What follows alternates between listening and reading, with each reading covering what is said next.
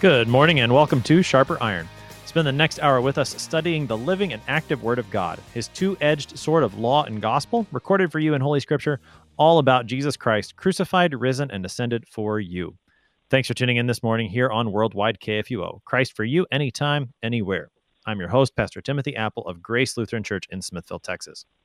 Sharper Iron is underwritten by the Lutheran Church Extension Fund, where your investments help support the work of the Lutheran Church Missouri Synod.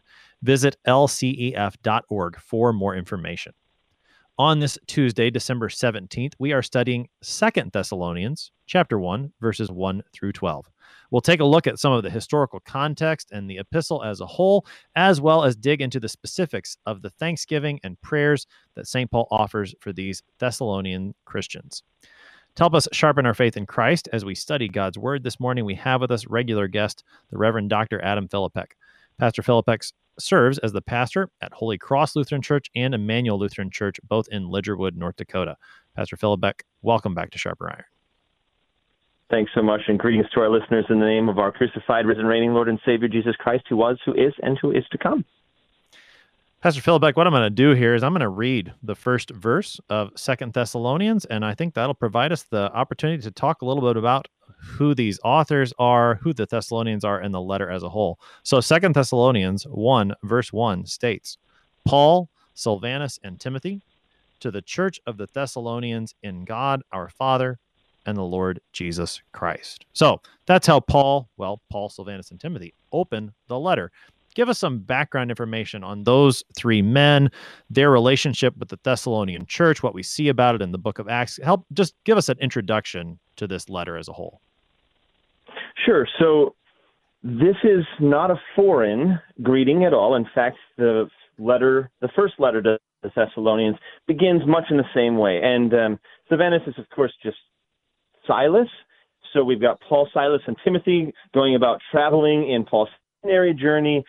You can read about this just after the Jerusalem Council in Acts chapter 15. Chapters 16 through 18 sort of provide this backdrop for us in the book of Acts of all the things that are going on in their travels, Paul, Silas, and Timothy. And where they are in Thessalonica is actually in Greece. They've been traveling throughout that area, Corinth and Thessalonica, all those different Greece areas. And to give you some bit of bearings, geographically speaking, Thessalonica is about 300 miles to the northwest of the great city of Athens. So if that gives you some idea of where we're talking about there. And this is a letter that is supposedly written by the Apostle Paul. And I say supposedly because there's some dispute among biblical scholars concerning the authenticity of the letter, specifically just the authorship, who wrote this book. And the tenor of this criticism, the reason that Paul is not always the champion person for this, is kind of twofold on this one. First and foremost, there's the issue of forgery that you run into chapter 2, verse 2. There are apparently some people who are in Thessalonica, they are speaking, and they have in their possession letters that they are passing off as Paul and his colleagues' letters. And so we see this untrustworthiness going on, this forgery, this impostorship, all these different things going on. So that's number one. So the idea then behind all of that is if those things are going on, how do we actually know that 2 Thessalonians is written by Paul? The second one's a bit more poignant, though, in terms of the criticism, and it is regarding a nuanced difference between 1 Thessalonians and 2 Thessalonians regarding the coming day and the return of our Lord Jesus Christ. So at the end of 1 Thessalonians chapter 5, verse 2, Paul says that no one knows the time is going to return. But now in 2 Thessalonians, Paul is going to speak of specifically in chapter 2, signs, specifically apostasy, exaltation of the lawless one, which the early church father Irenaeus asserts is like spirit of the Antichrist, and all of these different things serve as indicators that you're in the end times. And scholars look at this and say, whoa, wait a minute, back it up here. Which is it? Is it that you don't know the day or the hour, or is it that there are signs and that there are seasons? Well, chapter 3:17 gives us a good indicator. Paul says in Thessalonians chapter 3, verse 17, I, Paul, write this greeting with my own hand. This is a sign of genuineness in every letter of mine. It is the way that I write. The grace of our Lord Jesus Christ be with you all. So there's that. But then there's also a whole handful of early church fathers ranging from 70 AD to 220 AD who grant some sort of authenticity to this letter. You got Polycarp, Justin Martyr, Irenaeus, Clement of Alexandria, Tertullian. All of these claim Paul's authorship and confirm him. And what you see about the discrepancy then, the issue of discrepancy between 1st and 2nd Thessalonians, you actually see Jesus speak both these ways in Matthew chapter 24 when he is talking about the end times. In Matthew chapter 24, verses 3 through 13, Jesus says, there will be wars and rumors of wars and earthquakes and famines, and nation will rise against nation, right? All these signs are going on. But yet then at the end of the chapter, Jesus says, no one knows that day or the hour. So these aren't really contradictory, but rather they're complementary. That is to say this, you'll be able to look around, dear Christian, and know that the end is coming. But knowing not the end is coming is not the same as knowing the precise day and hour of our Lord's return. All that, Pastor Apple, is just to say St. Paul wrote the letter, right? And St. Paul wrote right around, we would think, my best guess, 51 to 52 AD, but maybe 3 months to a year after his first letter to the Thessalonians. My guess is he wrote this during the period of Acts chapter 18 here on this one. He's in a second missionary journey, 18 months in Corinth. He spent some time in there, is my guess, actually, that he wrote this. And Paul and Silas and Timothy, they had already made that journey in Acts chapter 16. And then during that journey, it set the stage for the first letter.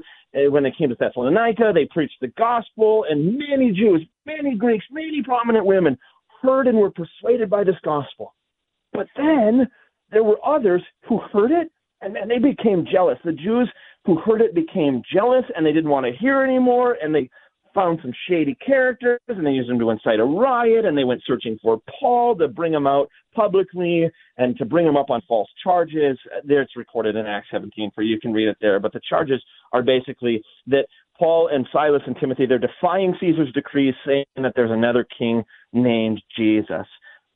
They at best, what they want to do is imprison him or kick him out of the city.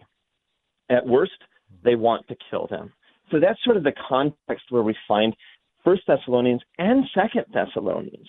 That's what's going on there in Thessalonica. Right? Christians are being persecuted for the sake of the gospel by their own countrymen.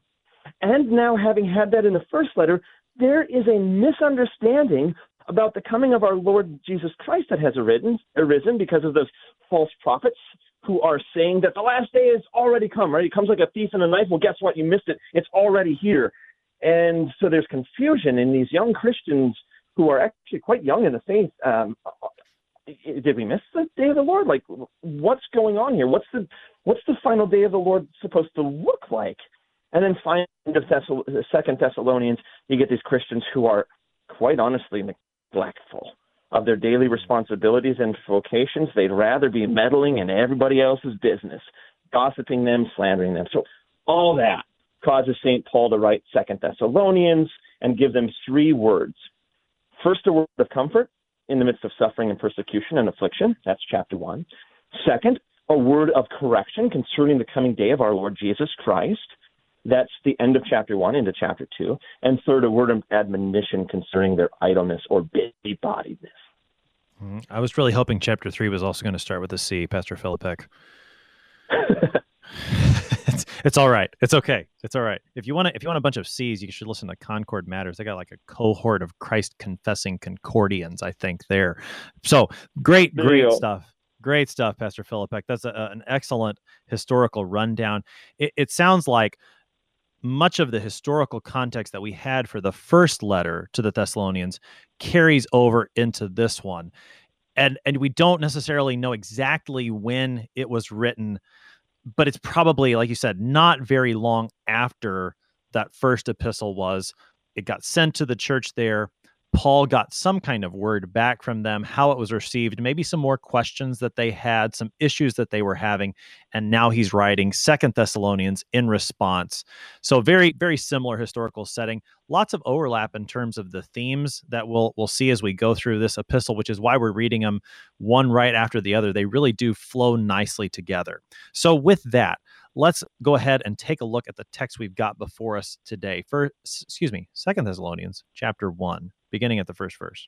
Paul, Silvanus, and Timothy, to the church of the Thessalonians in God our Father and the Lord Jesus Christ, grace to you and peace from God our Father and the Lord Jesus Christ.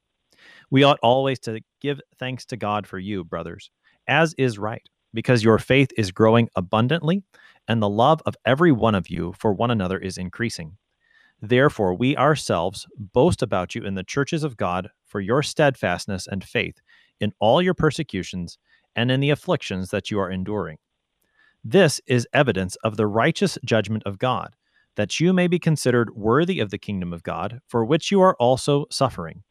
Since indeed God considers it just to repay with affliction those who afflict you, and to grant relief to you who are afflicted, as well as to us, when the Lord Jesus is revealed from heaven with his mighty angels in flaming fire, inflicting vengeance on those who do not know God and on those who do not obey the gospel of our Lord Jesus.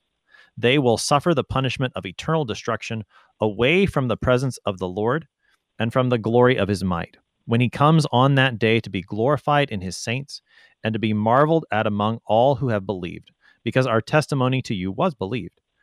To this end, we always pray for you, that our God may make you worthy of his calling and may fulfill every resolve for good and every work of faith by his power, so that the name of our Lord Jesus may be glorified in you and you in him, according to the grace of our God and the Lord Jesus Christ. That is 2 Thessalonians chapter 1, verses 1 through 12, the text we are studying this morning. So, Pastor Philippek, we looked at the opening of the letter. Paul opens it, as you said, very similarly to the way he opens 1 Thessalonians and many of his letters. He speaks grace and peace from God the Father and the Lord Jesus Christ. Those are words we often skip over. Feel free to take a stab at him if you want and talk a little bit about him. But then again, as he continues, we get this thanksgiving. Again, another familiar part of Paul's letters. Sounds very similar, again, to what Paul wrote in 1 Thessalonians. He was very, he commended them highly for their faith and love. And he does so, again, maybe even a bit stronger. He talks about boasting about these Thessalonians before other churches. What's going on in these opening verses here, Pastor Philippek? Yeah, so that first couple of verses there does very much mimic 1 Thessalonians. And then we get into this weird business about boasting or holding them up before the other churches, their steadfastness and faith for the persecutions and afflictions.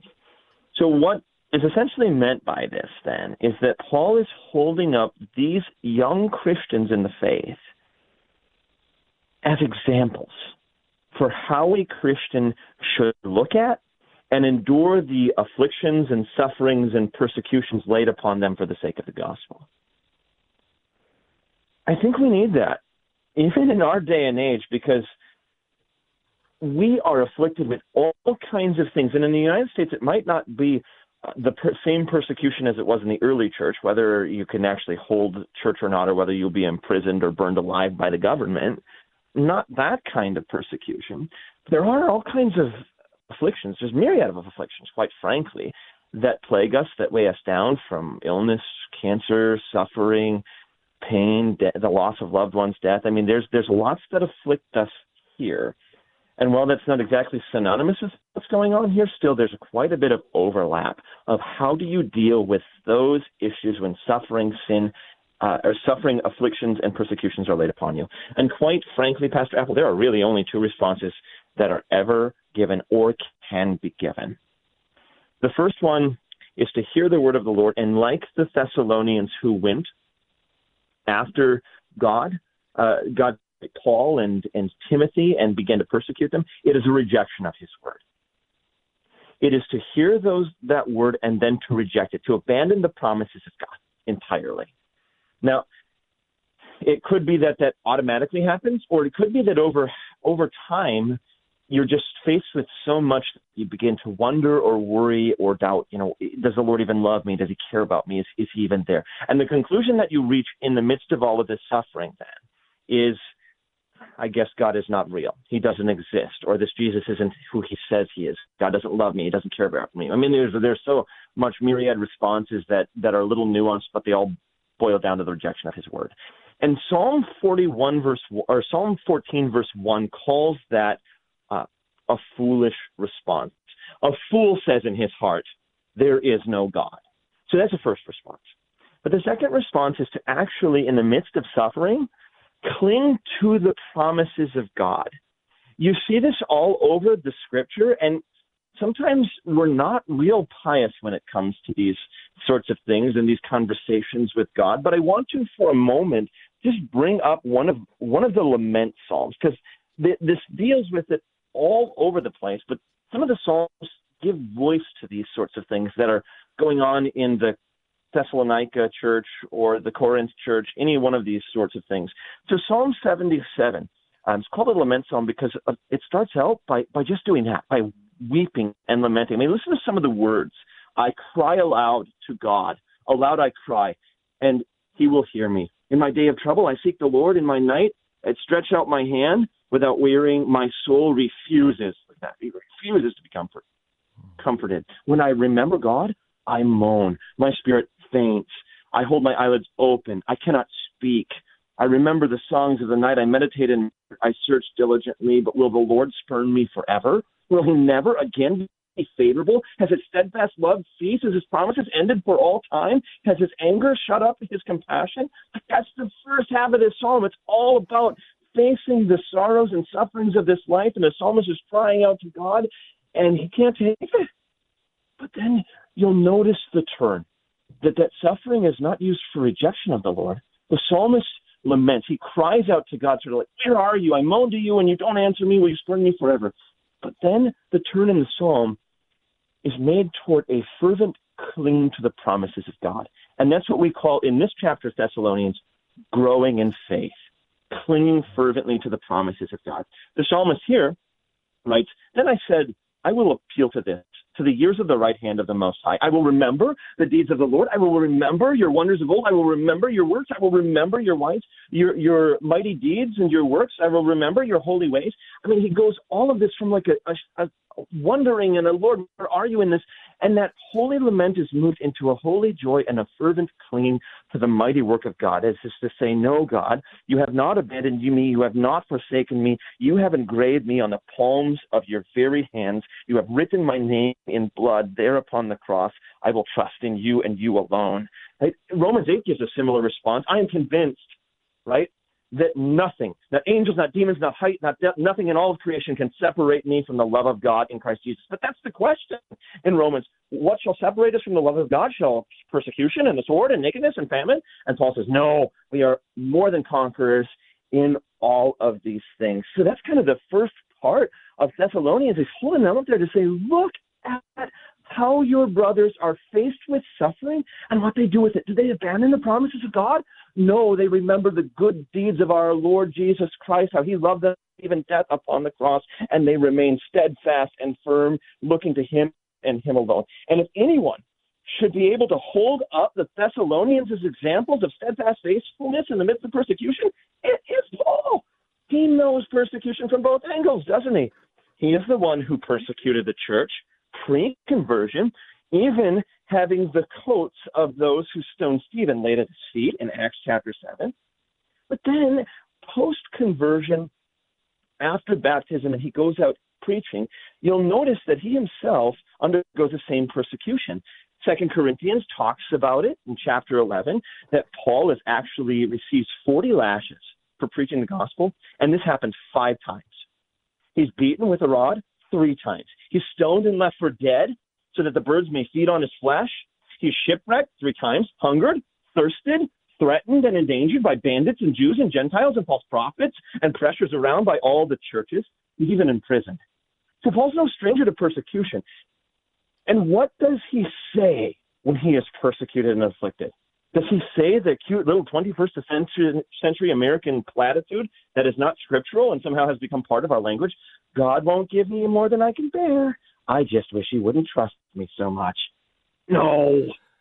We Christians sometimes say that, but that verse isn't even in the Bible. There's one that's similar to it. 1 Corinthians 10, no temptation has overtaken you that is not common to man. God is faithful. He will not tempt, notice the word, he will not tempt you beyond your ability, but with this temptation, he will provide a way of escape. But that's about God not allowing you to be tempted. That's about temptation, not affliction. And even there, God's going to provide a way out. It's his doing. It's his work. So Paul doesn't even utter this nonsense of, I'm strong enough. I'm able to fix the situation. I'm able to overcome this. I'm so trustworthy. God lays upon me this much affliction. Actually, the words of Paul are quite the opposite. When Paul faces deep sorrow, he doesn't look to his own strength. He doesn't look to how much he can bear, how much God trusts him. Paul's words in 2 Corinthians chapter 1 are actually this in the midst of suffering. For I do not want you to be unaware, brother, of the affliction we experienced in Asia. We were so utterly burdened, get this, beyond our strength, that we despised of life itself. Indeed, we felt that we had received the sentence of death. And then he goes to the words of Thessalonians. He goes to the heart of what he's saying to the Thessalonians. But all of that was to make us rely not on ourselves, but on God, who raises from the dead. And then Pastor Apple, my favorite part of that letter of 2 Corinthians, he utters the most profound words I've ever heard a Christian say. He says, a thorn in the flesh was given to me, a messenger of Satan to harass me, to keep me from being too elated. 3 times I pleaded with this so that it should leave me, but the Lord said to me, my grace is sufficient for you. My power is made perfect in weakness. Therefore, I will boast all the more gladly of my weakness. The power of Christ may rest upon me. And here's the beautiful words. For Christ's sake, then, I am content with weakness, insults, hardships, persecutions, calamities. For when I am weak, then I am strong. As Christians, we hear those words, I am content. And as 21st century Americans, the word content seems to be synonymous in our minds with the word happy. Try plugging that in to what Paul's saying. I'm happy with weakness and insults, hardships, persecutions, calamities. I love it. No, that doesn't make any sense at all, does it? Paul's not happy these things are going on. He's pleaded to the Lord that this should leave him. But the Lord's answer is this. When you are weak, then you are the strongest because you are dependent upon me and me alone. You recognize that you can't do it. You can't fix your life. You can't make it better. You need someone. You need a savior. My grace is sufficient for you. And then Paul utters those words, I am content. And by content, he means I have all that I need. Even if I'm faced with insults, hardships, persecutions, calamities, you're going to be my God. You who suffered for me, bled for me, and died for me. You're going to forgive my sins. You're going to be with me in this life no matter what I face. You're going to strengthen me. You're going to help me. And at the end of days, you're going to raise me up and give me eternal life. Then, okay, I'm not happy I have to go through this, but I can do it. For I rest in your loving embrace.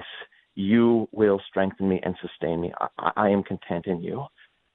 So if Paul's going to hold the Thessalonians up as a model of example after everything we've talked about, himself enduring suffering, then I think as Christians in the 21st century, we need to open our ears, and this should cause us to take note of how actually to endure our afflictions that we have in this life and the persecutions for the sake of the gospel. Cling to Christ and his promises alone. Yeah, those two responses to affliction, I think, are key. That we would either abandon the promises of God, which is, as the psalmist says, utter foolishness, or we would cling all the more to the promises of God. And that's where the Lord wants us to go. That is his actual use of suffering, right? We know that God does not tempt us, that he would not have us fall away from him or to lose our faith. But he does use these sufferings to strengthen us, to draw us closer to him. And that's what's happened among the Thessalonians. And I love the way you brought out what Paul does with this in 2 Corinthians, because again, 2 Thessalonians is one of Paul's earliest letters, perhaps the second one he writes after 1 Thessalonians. Of all of his letters, that we're looking at his some of his earliest stuff, and to see how these same themes come up again and again, and he develops them more and lays those same things out, not just for the Thessalonians, but for these other churches, I think it's just so instructive. Pastor Philip, I got just about a minute and a half here to kind of wrap some of these thoughts up before we take our break. Sure. So these very things are meant, as you said, to drive us closer to Christ, closer to his promises. And as we endure suffering and as we come to grips with the fact that we actually are by nature sinful and unclean, we're not the smartest people who ever lived, we're not the most capable who ever lived, and even if we are, it's still not good enough. We're not perfect as our Heavenly Father is perfect. We cannot fix our mess of sin, death, and the devil that plague us and weigh us down. Simply to cling to Jesus. You know what hymn says this?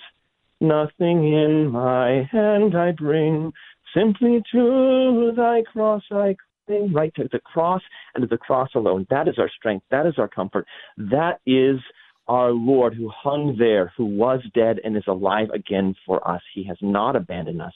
Look to him because he will raise us up in glory on that last day. That will kind of set the stage, if you will, for what's going to happen here in verses 5 and following.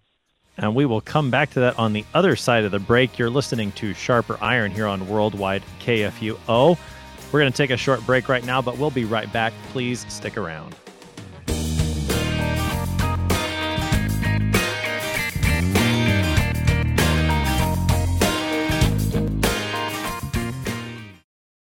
Since 1978, Lutheran Church Extension Fund has had the humble privilege of supporting Lutheran Church Missouri Synod ministries and her workers. Thanks to faithful investors, LCEF has provided thousands of church workers, congregations, schools, and organizations with the low-cost loans and resources they need to reach more people with the saving name of Christ. To learn more, visit lcef.org or call 800-843-5233, 800-843-5233.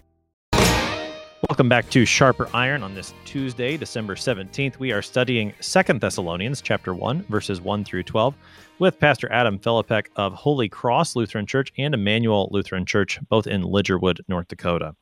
Pastor Philippek, prior to the break, we looked at Paul's opening to this letter, the second letter that he writes to the Thessalonian Christians, and we noted how very similar it is in many respects to the first letter that he writes and its opening, the boasting that he does here because of the steadfastness that they've had in sufferings, how that has led them to cling all the more to Christ. As Paul continues, though, he continues on this same theme in terms of suffering and affliction, but it does start to take a different turn than he took in 1 Thessalonians. He spent a lot more time in that letter laying out his past with them, the time he spent, their response to the word that was preached, and the good news. Now he turns a bit here in 2 Thessalonians. So how does he move now in verses 5 and following into these themes of suffering and affliction that we were just looking at? Okay, so verses 5 through 10 then are meant in the midst of this suffering that is continually ongoing, even from that first letter until the day that it reaches them and is read and preached in their ears. This persecution is still going on. So the words of 5 through 10 are meant to comfort the Thessalonians who are still in the midst of affliction and persecutions at the hand of their countrymen, as well as those impostors and false preachers who tell them that the day of the Lord has already arrived. These words of comfort, Paul's message to the Thessalonians, who were held up as examples of how to endure afflictions and persecutions for the sake of the gospel, his message is rather simple. His message is quite frankly summarized this way. God has not forgotten a single tear that you have cried in all of this. He loves you. He has engraved you on the palms of his hand, and the day coming when he will actually bring about the vengeance on those who are afflicting and persecuting you. They who persecuted you will be persecuted themselves and judged for it. But this will happen when he comes again in glory on the last day, the second coming, the day of the resurrection of all flesh. So these words, quite frankly, remind me of Jesus' own words in Matthew chapter 5, the Beatitudes, when he lists a whole lot of different things in the Sermon on the Mount. In that laundry list of things that he says about being blessed, only 2 of those things listed are actually present tense, meaning they're happening right now. The rest of those things that are spoken are all future verbs. So what I mean by that is to kind of listen to Jesus' words here from Matthew chapter 5. Blessed are the poor in spirit, for theirs, present tense, is currently, right now, right, is the kingdom of heaven. But then listen to all the future stuff here. Blessed are those who mourn, for they will be comforted. Blessed are the meek, for they will inherit the earth. Blessed are those who hunger and thirst for righteousness, for they will be filled. Blessed are the merciful, for they will be shown mercy. Blessed are the pure in heart, for they will see God. Blessed are the peacemakers, for they shall be called children of God. And then the present tense again, blessed are you who are persecuted because of righteousness' sake, for theirs is the kingdom of heaven, for yours is the kingdom of heaven. So all that is to say that the kingdom of heaven belongs to you by grace here and now in time, dear Christian. Yours is forgiveness. Yours is salvation. Yours is life, eternal life with God. Yours is Jesus. But we are also at the same time waiting for that final fulfillment, waiting for our Lord to, as we say in the Apostles' Creed, to judge the living and the dead, to bring the final fulfillment, the promise, the hope of the future. God has not forgotten about you. You will have the comfort you've longed for, dear Thessalonians, but it's something that is coming, not coming here and now in this age, but in the age to come when our Lord returns and is revealed from heaven with his mighty angels in flaming fire. Yeah, I never really noticed about the Beatitudes, and I don't know why, but that as you were pointing out the tenses, especially in the second half, right, that you've got this contrast of the two present tenses that begin and end the Beatitudes. But the first half of the Beatitudes, those are all present tense. So blessed are, always blessed are, not blessed will be, but blessed are. And I think that highlights there what you're talking about, that even though these things are yet to come, still, dear Thessalonians, still, dear Christians, blessed are you now.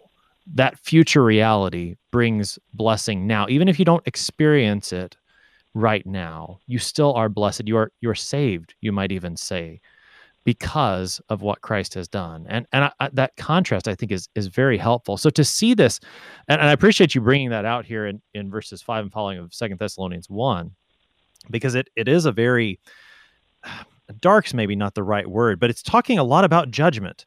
And yet to see that the Lord, or excuse me, Paul is preaching this way for their comfort, knowing that this is going to happen actually brings them comfort now. And yet if you're not on that side, to use the language you used earlier, if you receive the affliction now and despair of God's promises and take that foolish path that Psalm 14 describes, then what Paul has to say here is not so comforting, not so happy. Paul's talking a lot about vengeance and fire. What do we see there, Pastor Philippek? Yeah, and so this is the heart of it. This is the double reality, right? So he is comforting on the one hand those who are undergoing persecution and clinging to the words and work of Christ. But he is comforting them to say that all of those who have rejected Christ and his word, who have proven themselves foolish and continual in their foolishness and their persecutions, there will come a day when those who are persecuting them will be judged, and the afflictors will be inflicted, and they will be inflicted with the judgment of God. So I think this also, among Lutheran ears, sometimes kind of glosses over our ears, because we love law and gospel distinctions, but we forget law and gospel distinctions they're in the text, but the word of the Lord is living and active, so the distinction is also made then in the hearer as it's preached. So you said these are words of comfort, unless, of course, you're on the opposite side, then they're words of judgment. Right. I mean, this is the whole heart of law and gospel. Which is it, law or gospel? I mean, this is the great thing. Do you hear, do you believe, or are you on this other side of the foolishness? And so he's comforting those who are persecuted, that the fact that their persecution will end, their suffering will end, and God is the one who has vengeance. I mean, this is Romans chapter 12 written all over it. Vengeance is mine, said the Lord. I will repay, right? He's quoting Jeremiah on that verse, but it's all in Romans there with all the things going on. Similar themes and letters there as well, as we had talked about earlier. But the vengeance is the Lord, and he will repay the affliction of those who afflict you.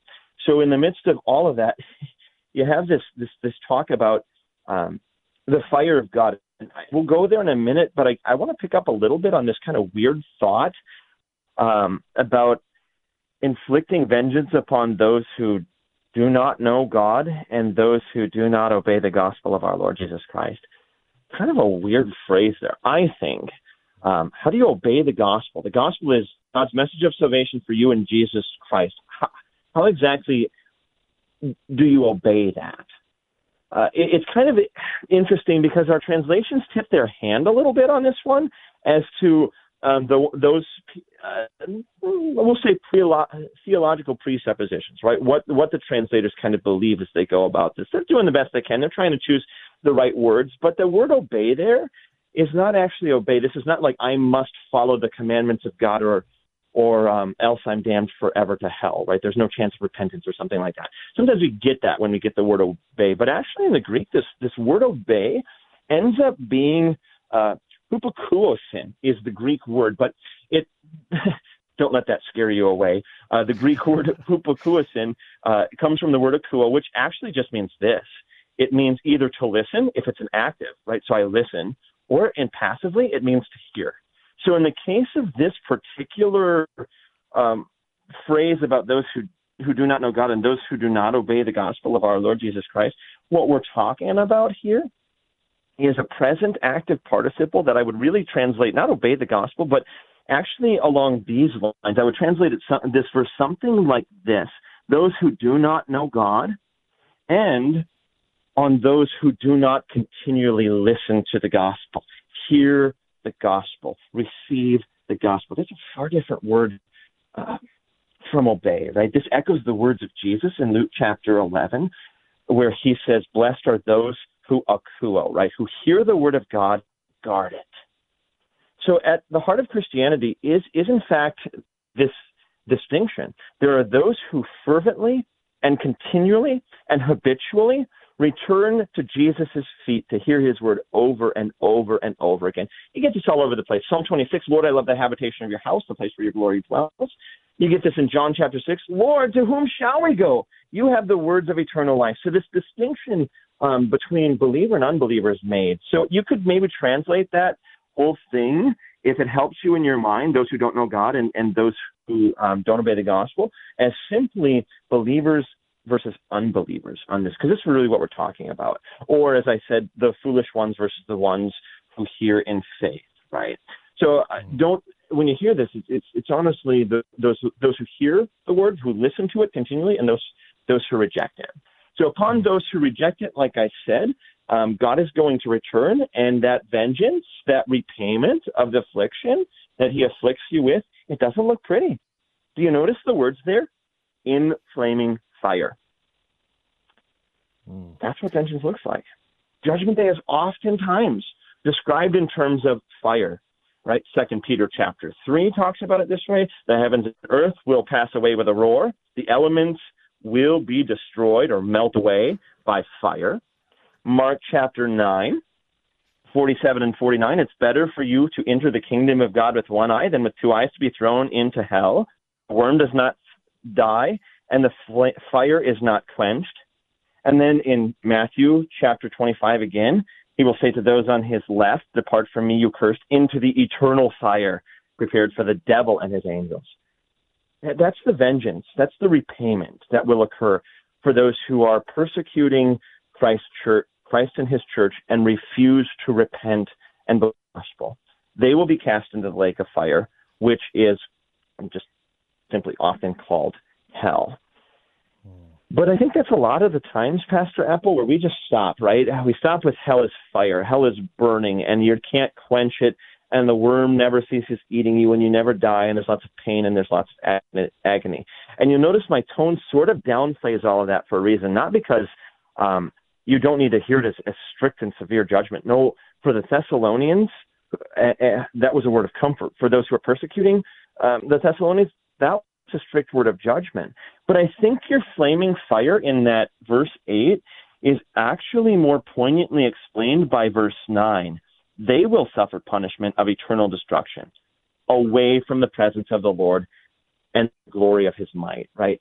That whole thing, the whole reason of of fire and suffering and pain and agony and worm eating you and it never dying and flame burning so hot that you wish that someone could come and cool your tongue with a drop of water, but they can't, right? There is no goodness at all in hell. It is devoid of the goodness of God because it's actually devoid of God. It's God himself in that sense, right? In this way, let me be clear on how it's devoid. Notice the words of Matthew, depart from me. Those are the words of Matthew. And notice the words of Thessalonians, the Thessalonians to the Thessalonians, away from the presence of the Lord. Hell's do more than intense fire. Hell is actually described as a total and complete separation from God. That's hell. And when you are apart from God, there is only pain. There is only suffering. There is only sorrow. There is only affliction. There is only persecution. There is only agony. When you're with him, right? So that's hell. When you're with him, we talk about that nebulous concept of heaven sometimes. But when you're with him, and that's what heaven is, it's just simply to be with him. It's not floating on clouds. It's not getting wings and becoming an angel or something weird like that. Scripture never speaks that way. But it speaks of heaven as being with him. Come with me, you who are blessed by my Father, right? When you are with him, as Psalm 130 says, there is steadfast love and there is plentiful redemption. Let me just pause there for a minute. Sure. Yeah, there's so much to respond to. First, you're talking about fire. My mind goes back to the book of Amos. This was the image that the Lord used over and over again in those first two chapters of Amos when he was describing the judgment that was coming upon these various people, including his own, so that the fire was, again, it was more than just the literal fire that would have come. And it's more, as you've been saying, than the fire that is there in hell. But the real problem, the real thing that makes it hell is where God is not. That is where you depart from him. What an awful thing. You mentioned what Jesus says in Matthew. What an awful thing to hear from the Lord himself. Depart from me. There's nothing worse than that. The fire's nothing compared to that. And to see that here, I mean, that is the path of foolishness that leads apart from the Lord forever.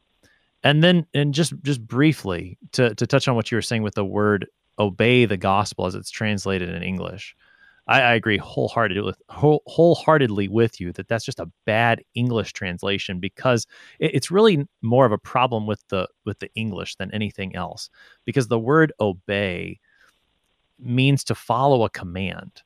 But the word in Greek is much more flexible than that. And you're right. It has to do with hearing. And you can correct me if I'm wrong, and maybe you mentioned this and I missed it. But hupakio would be to be under the hearing of something, right? The preposition in Greek hupa means to be under. So to be under the hearing of something.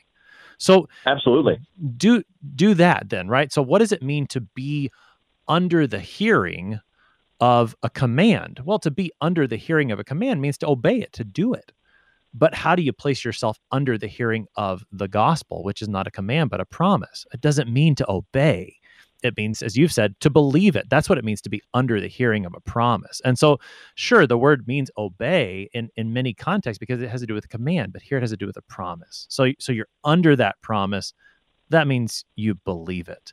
And so, well said. Pastor Philippik, I think you have a bit more too when it comes to this matter of, because we've been saying it in the very negative light as Paul's talking here about being apart from the Lord.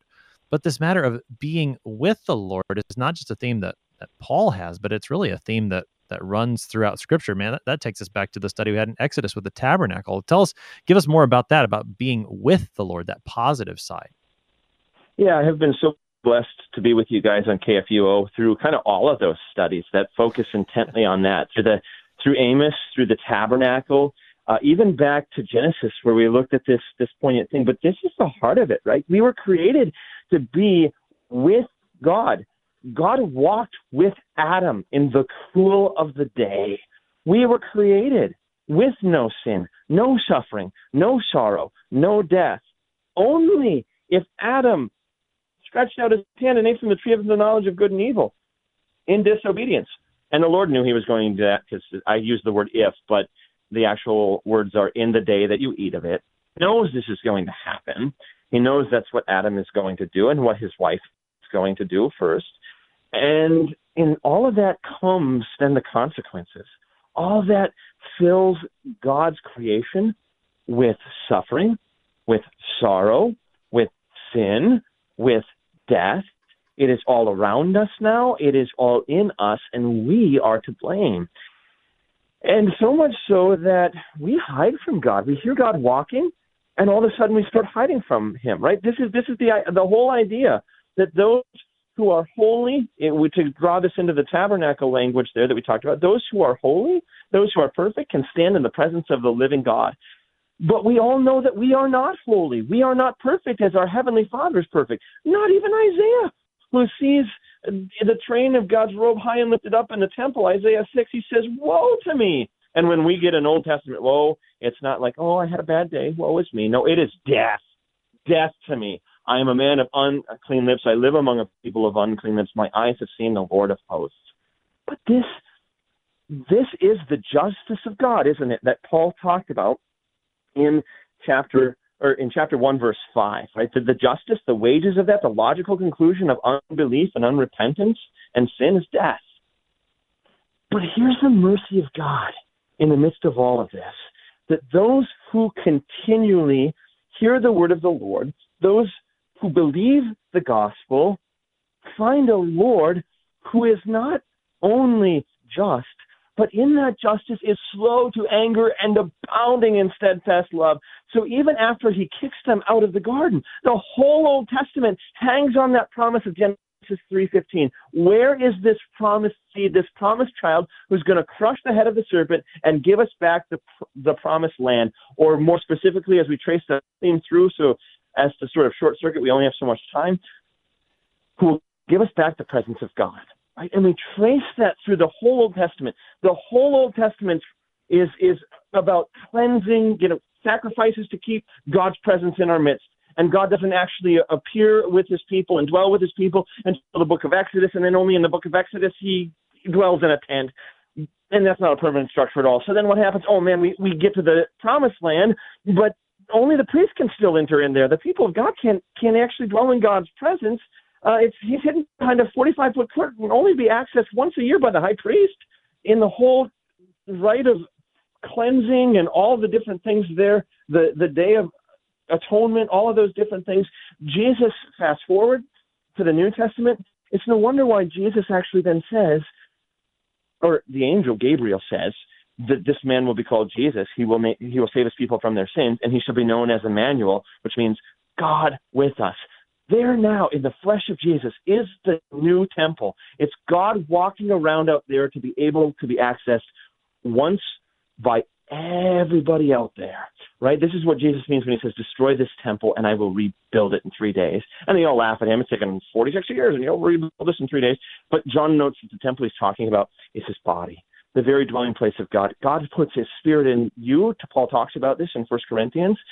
And your body is a temple for God. It's a temple of the Holy Spirit. God's presence among us. It's a constant theme all the way up to the day of resurrection, right? So post-ascension, Jesus says, right before the resurrection and then after the resurrection and ascension, we're talking about how Jesus will come again to take us to be with him so that where we are there, or where he is there, we may be also.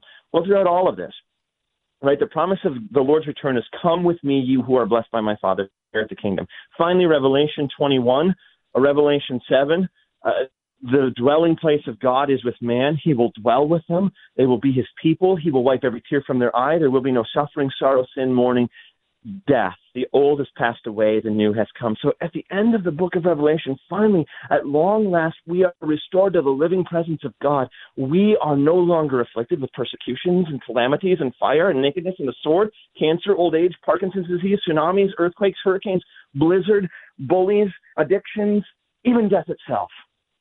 We are free because we are in the presence of the living Christ. The sun shall not strike us by day, and moon by night. All of this runs throughout not just Thessalonians, and this isn't a comfort only for the Thessalonians who are persecuted, but it is a comfort for us in our sorrow that we may cling the promises of Jesus and have life in his name. Pastor Philbeck, there's just under 3 minutes left here on the morning. We didn't really look too much at verses 11 and 12, so feel free to give us a couple quick points from there and just wrap the morning up for us. Sure. So if I have 3 minutes, then I'll conclude my thought that I just made simply by saying this, that whole thing can be summarized that we're talking about the presence of God. John chapter 20 summarizes it this way. These things are written that you may believe that Jesus is the Christ, the Son of God, that by believing in him, you may have life in his name.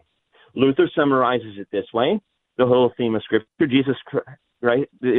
We'll talk about the second meaning, or the second article, the meaning of that second article to the Apostles' Creed. He says, who has redeemed me, a lost and condemned person, purchased and won me from all sins, from death, from the power of the devil, not with gold or silver, but with his holy precious blood, his innocent suffering, his bitter death, and that has a purpose, that I may be his own and live with him in his kingdom. I tend to summarize it this way. The narrative of Scripture, God has joined you in the flesh, that you may join him in your flesh in eternity. This is the hope of a Christian. This, and when we say hope, we don't mean wishful thinking. No, we mean the certainty, our confidence. Our hope is built on nothing less than Jesus' blood and righteousness. And to this end, in verses 11 and following, this is what Paul prays for. That they, to this end, always are prayed that they may be worthy of that calling, meaning in all of what we've been talking about, that they may continually cling to the promises of God. And he who has begun this good work in them, this good work of belief, this good work of faith, he who has given them faith will see it through to the day of the resurrection of our Lord Jesus Christ, by grace and grace alone in Jesus Christ. So this is a beautiful end and sure and certain confidence for Christians that our Lord will bless them. He will keep them. He will continue to abide with them in word and sacrament to the very end of the age until he raises up in glory, and we are free at last because the Son has set us free. So we are free indeed. Pastor Adam Philippek is the pastor at Holy Cross Lutheran Church and Emmanuel Lutheran Church, both in Lidgerwood, North Dakota, helping us this morning with 2 Thessalonians chapter 1, verses 1 through 12. Pastor Philippek, thank you so much for your time today. Thank you. I'm your host here on Sharper Iron, Pastor Timothy Apple of Grace Lutheran Church in Smithville, Texas. Thanks for spending the morning with us. Talk to you again tomorrow.